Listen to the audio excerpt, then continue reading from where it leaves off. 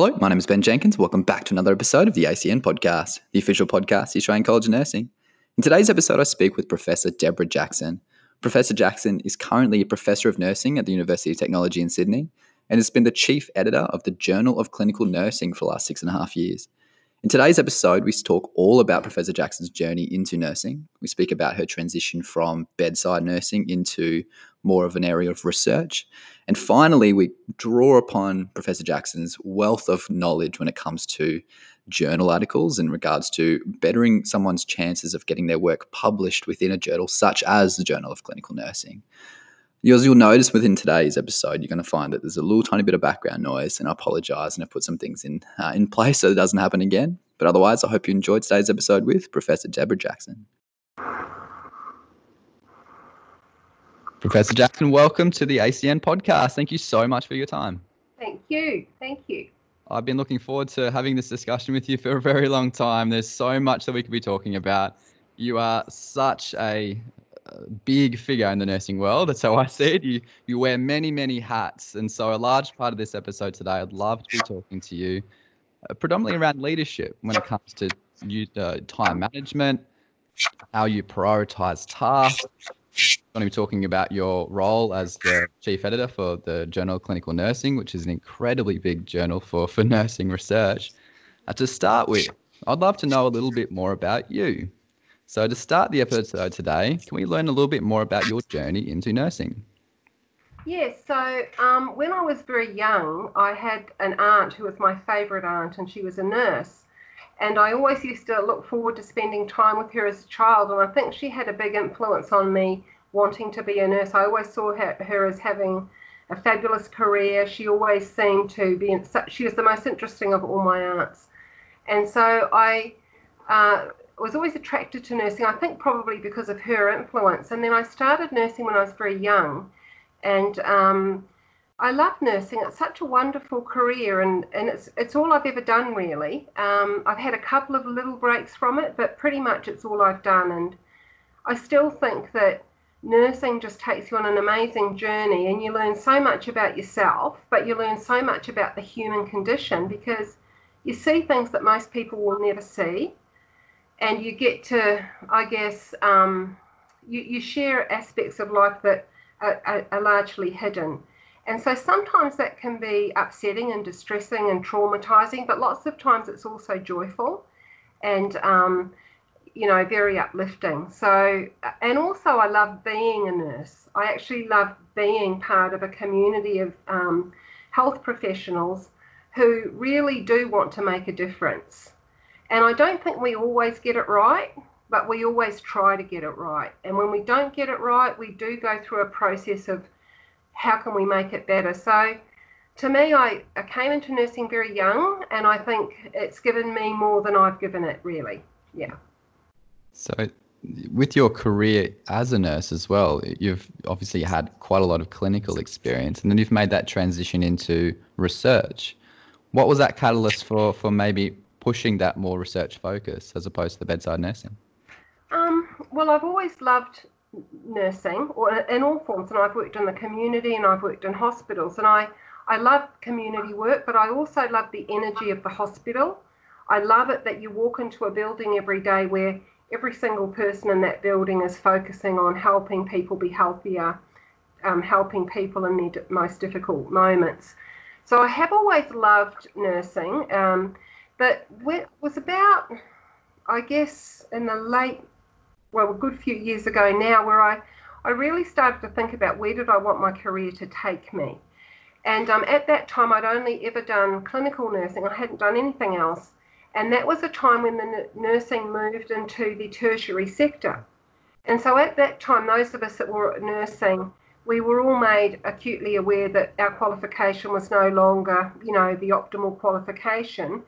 And so I decided with many of my friends to go and do an upgrade of my qualification.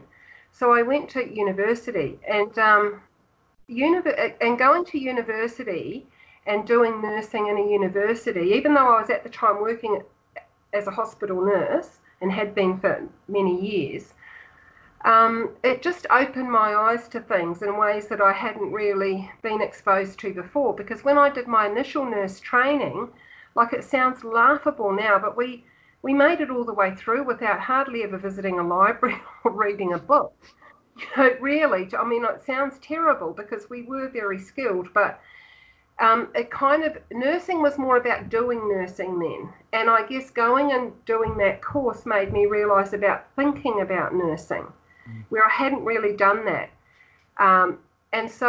And through the people I met there who were teaching us, I'd never met academic nurses before, or I didn't know about the huge literature about nursing. I didn't really know any of that. And so that was very transformative for me, to meet people who questioned things and who didn't just accept that we did something because we'd always done it that way.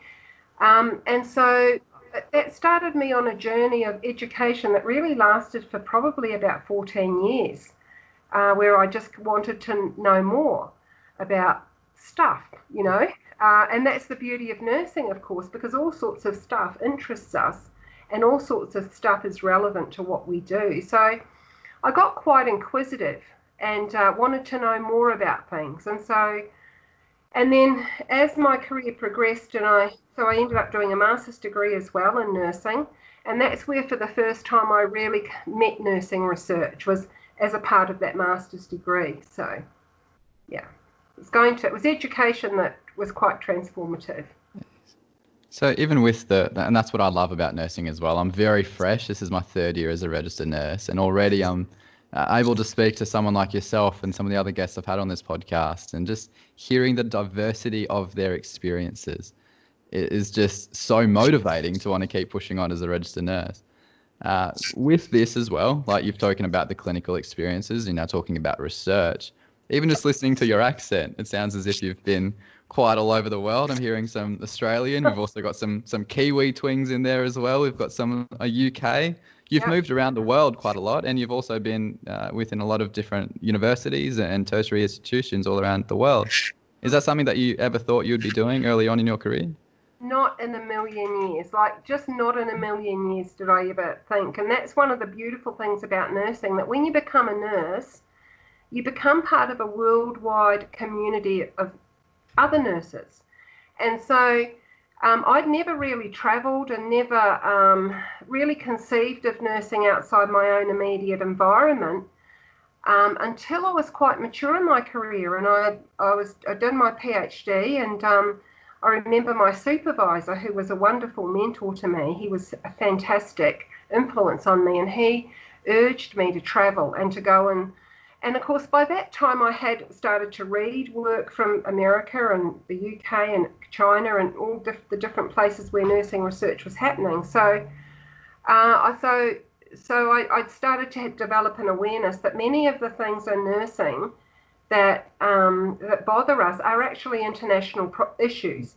And so that so sometimes I think in life, but in nursing as well, we sometimes focus a lot on what divides us, but there's also an awful lot that binds us. And that's the thing about nursing, that you can travel, you can like the first time I went to America, and I didn't know anybody in America, but I knew I wanted to start to understand health services for people that. So I ended up contacting a local nursing organisation in San Francisco and introducing myself and saying, I was coming to what I be, and they prepared the most amazing program for me, and I ended up being able to go in and participate in healthcare in about 15 different centres during my visit. And that's when I really realised that what it is to be a nurse, that when you're a nurse, there is a whole community international who I've done a lot of international work. So I do work with colleagues from many countries, and I've held jobs. I went to work in the UK for a while, and so that's another great thing about nursing, is that nursing can take you anywhere and everywhere, unlike many other professions. Yeah. So something I'd like to talk about as well as the good things, I'd also like to talk about the challenges. Obviously, coming through that time, you're at a stage where you're hospital trained. You then come into this whole, the uni degrees were starting to come into it, starting to enter into universities. You've now talking about how you're going overseas and you're doing all this research. But what are some of the big challenges that stand out to you during this time, even if it's challenges clinically or maybe challenges entering into research? And how did you overcome those challenges? Look, there are challenges. So there's all sorts of challenges about busyness, about being time poor. People like me had a very poor preparation because our original nurse education did not prepare us for university study. So we had to go back to basics to a point of learning what referencing was, and how to search for things. So we had quite a low academic literacy. I think I certainly did when I started. I didn't know how to use a computer really. So there are those challenges, but those challenges can be overcome because there's usually a lot of people who are willing to help, and every university has services, student services, and those types of things. So that's more or less just a matter of finding where the help is and then accessing that help. There are other challenges like financial challenges. So in my own situation, I was a single mum, and it was always a struggle for me to try to work out how I was going to buy books and get through uni, but I did manage to do it. Again, that's another blessing with nursing because every hospital I worked at was always so helpful to me, trying to give me shifts that would support my studies. So I think that's another plus about nursing, is that we can sometimes work those shifts that might not be much fun to work, but it still allows you to pay your rent and put food on the table and still study. Now, having said that, I did take a lot longer to finish my degrees than what I would have had I gone full time, but it just wasn't an option for me, so I just accepted that. One of the challenges, which I still think in some places is a challenge, is that sometimes not every part of nursing really welcomes a lot of scrutiny, and so sometimes you get this kind of divide where people think, well, you're either a person who does nursing or you're a person who talks about nursing, when actually we need, there's actually a lot more connection between the doing nursing and the thinking about nursing. So I think there's the challenges, but then again, it's also important, and I think this is so in life, that really and truly most people have support all around them. Whether or not we know it or we feel it, sometimes we feel alone and isolated and whatever, but actually it is always a matter of finding that support. And to me, that's where things like the college come in, because nursing organisations are a great way to find other like-minded nurses. So you might work in a setting where no one else is interested in study, no one else is interested in research, and you might feel a little like you're the odd one out. But this is where belonging to an organisation, a nursing organisation, can give you a peer group of like-minded people, so that actually you know that in this organisation people aren't sort of thinking the same way I am. However, I've got this other peer group here, and this group helps validate me and helps me realise that it is important to want to be a bit more questioning about the things that I do. So I think looking for support whenever there's a challenge, one of the sayings I've got, Ben, is you shouldn't let anything stand in the way of you and what you want to achieve. And if people put barriers up, you simply have to learn to get round them, under them, over them somehow. And that's where, as I say, finding that support with your nursing organisations can be really, really important. Beautiful. Now I'd like to transition the conversation today in more of a leadership focus. So again, as I sort of alluded to at the beginning of the episode, you wear many, many hats. You hold many positions, and I sort of refer to those in the introduction. But I'd like to focus specifically on your role as the chief editor for the Journal of Clinical Nursing. You've held that position now for over 6.5 years.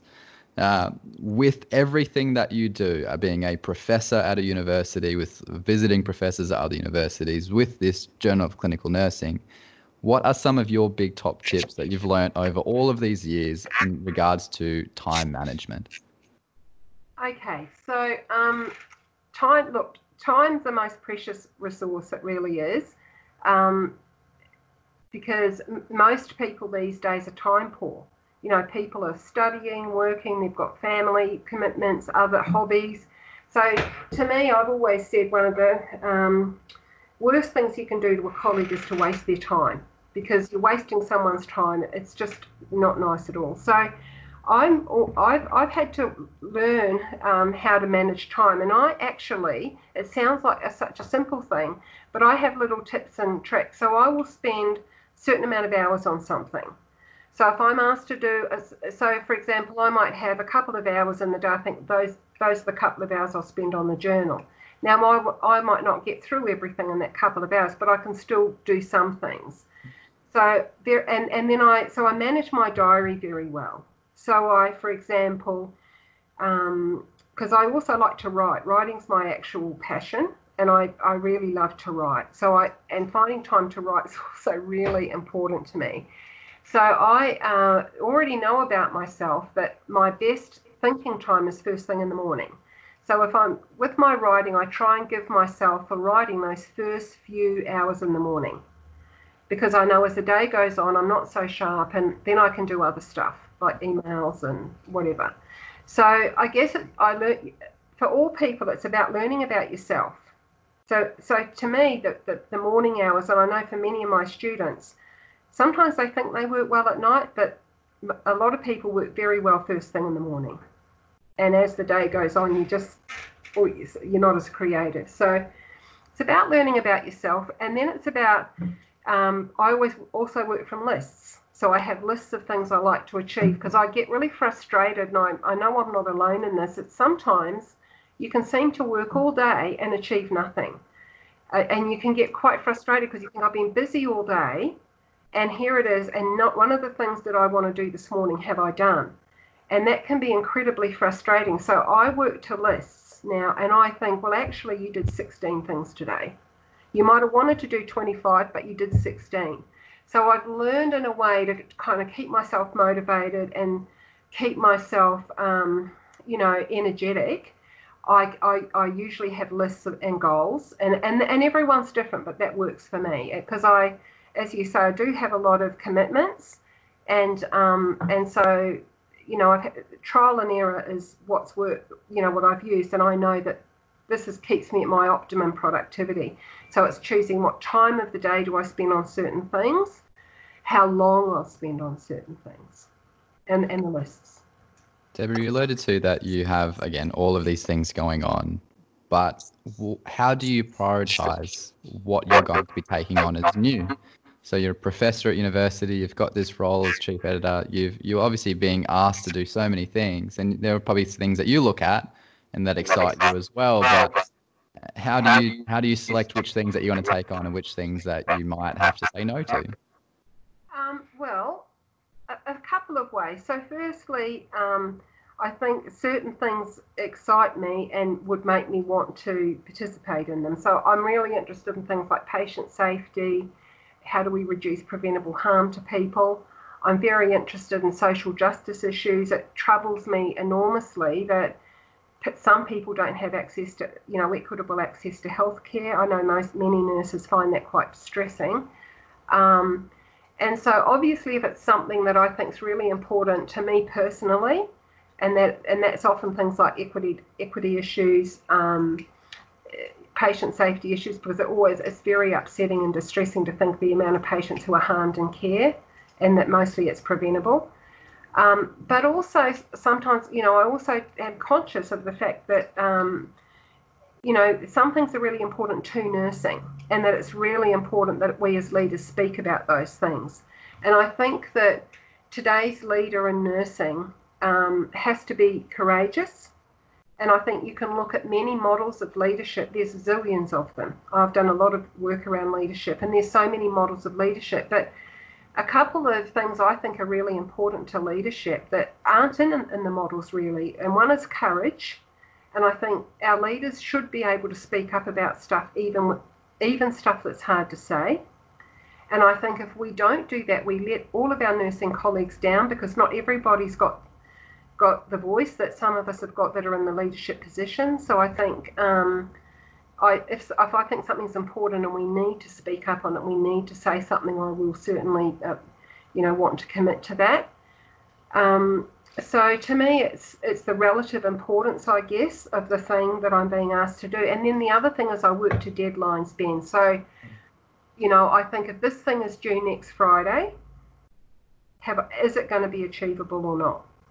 But when I do take something on, I do like to see it through. So I don't like to let people down. So I work to deadlines, and I try to think about when is this due. And I set myself deadlines because, again, for me that works and makes sure I get things done. Okay. So I'm going to detour just a little bit into another sort of area now. So as the chief editor of the Journal of Clinical Nursing, you obviously see quite a few, I'm not sure if this is the wording's correct, but applications for being able to publish people's and researchers' work within the journal itself. So seeing all of this research coming your way day after day, do you have any tips for those types of nurses who may be looking at submitting and publishing their work within that journal of the Journal of Clinical Nursing? From your time and experience, what some of the tips and tricks can they do in order to better enhance their chances of getting it published? Okay, that's a great question. Now we get literally hundreds of manuscripts a week from all over the world. And obviously we recognise that a lot of work goes into each and every one of those papers. However, we simply can't publish them all, and many, many, many papers are rejected. And the tips and tricks I would give are as follows. So if you're a novice writer, I would urge you to write with an experienced person. So to seek out somebody who's published before. I can remember when I published a paper and I was very junior, and I started writing when I was a hospital nurse, and I'd written this paper. And I just wasn't sure if it was good or not, but I really wanted to get to say this thing. So I wrote to this nurse who was a leading nurse in the country who I didn't even know, and just said, I've written this paper, would you mind looking at it? And she looked at it and she gave me good feedback. So she ended up co-authoring it with me. And that made me a lot more confident, because it just made me confident to think, here's a person who's experienced, she's looked at it. And I thought, well, if what I've said is complete rubbish, I would have been she wouldn't have let that happen, sort of thing. So I think that's a really important thing as a novice writer.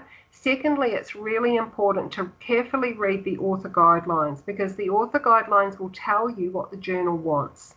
So they give you advice about what the scope of the journal, like what sort of things they'll publish, but they'll also tell you how to prepare it, how many words, and that sort of thing.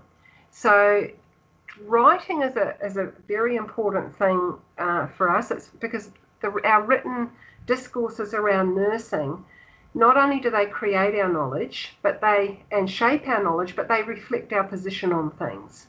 So it's very important that that we do write things down and that we do share our ideas with the broader nursing community. So you could be doing something brilliant in Canberra or Cairns or wherever, but nobody knows about it, where other nurses, not only throughout Australia, but internationally would, possibly be very interested. So it's a way of sharing ideas to improve patient care and improve, the work environment for nurses and all of that sort of thing. But it also helps other people know what nursing stands for. Like, what do we stand for as a profession? What's our position on certain things? So, but having said that, writing is a learned skill. So the more you do it, the better you get. And, that's just something you learn with experience. The other thing I'd say is there's many avenues for publishing, especially these days with social media. So some people I know, they've started out with blogs. Other people I know have started by writing letter to the editor, writing something for the Hub or one of the college publications. And so it's a matter of, having achievable goals. But also I'd urge people to think about a writing mentor. So that, seek out a mentor, somebody who has published or who writes in a style that you admire, and seek out a mentor.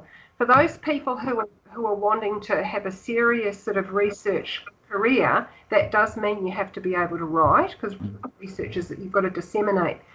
And seriously, the best way to do that, I know you might not want to hear this, is to enrol in a master's degree or even a PhD, because in doing that, you'll get a supervisor who's usually extremely experienced. And when they take you on, you'll have them with you for like 5 or 6 years, nurturing you and helping you. So that's another option too. So there's many pathways actually. Okay. No, thank you so much. That's invaluable information. To finish off the episode today, Deborah, I'd just like to speak from a perspective of someone who is brand new to nursing. I look at someone like yourself who has had this exceptional career. You've done all of these things. And again, it shows you how wide of experiences you can have in nursing. I look at you within your role right now as a professor at university, obviously chief editor of the Journal of Clinical Nursing. What excites you right now? Like, what is the next thing that's coming up for you? What keeps you motivated from day to day? Well, look, what excites me right now really is people like you, is meeting nurses that are at a different point in their career. I love working with students, seeing them, they find their passion for nursing, seeing them have a belief they can make things better for people. And that's the beauty of nursing. In nursing, our greatest resource are our nurses, because nurses are so amazing. I've been a nurse for a long time. I'm very proud to be a nurse, but I'm also so proud of my colleagues and the nurses who I engage with, and the many out there that I don't, but I might read their work or hear about them. So to me, what keeps me motivated is my nursing colleagues. And then to me, it's so important that as a senior nurse, and I am a senior nurse now, people like me have to advocate for the nurses that will follow us. It's really important that we speak up, that we support the younger nurses, that we see when they need support, and that we speak up and advocate for them. And to me, that's the most important thing, I guess, at my stage of career, that you think about is the legacy of what am I leaving? What are we're handing the baton, we will be in a few years, over to a new generation of nurses who'll be professors and be leaders and run health services and create new knowledge and do great work. And how do we support those nurses? So for me, that's the thing that really excites me, and I love it that in nursing we continue to attract bright people who really want to contribute. And we hear a lot about recruitment problems and all of this, but actually we also, as a person who works a lot with students and younger nurses or nurses earlier in career, we still attract a lot of very, very good people into nursing. And it is a matter of how do we make it better for them? How do we create the environment where they can be the very best they can be? Professor Debra Jackson, thank you very much for your time to be on the ACN podcast today. Thanks so much, Ben. It was a pleasure.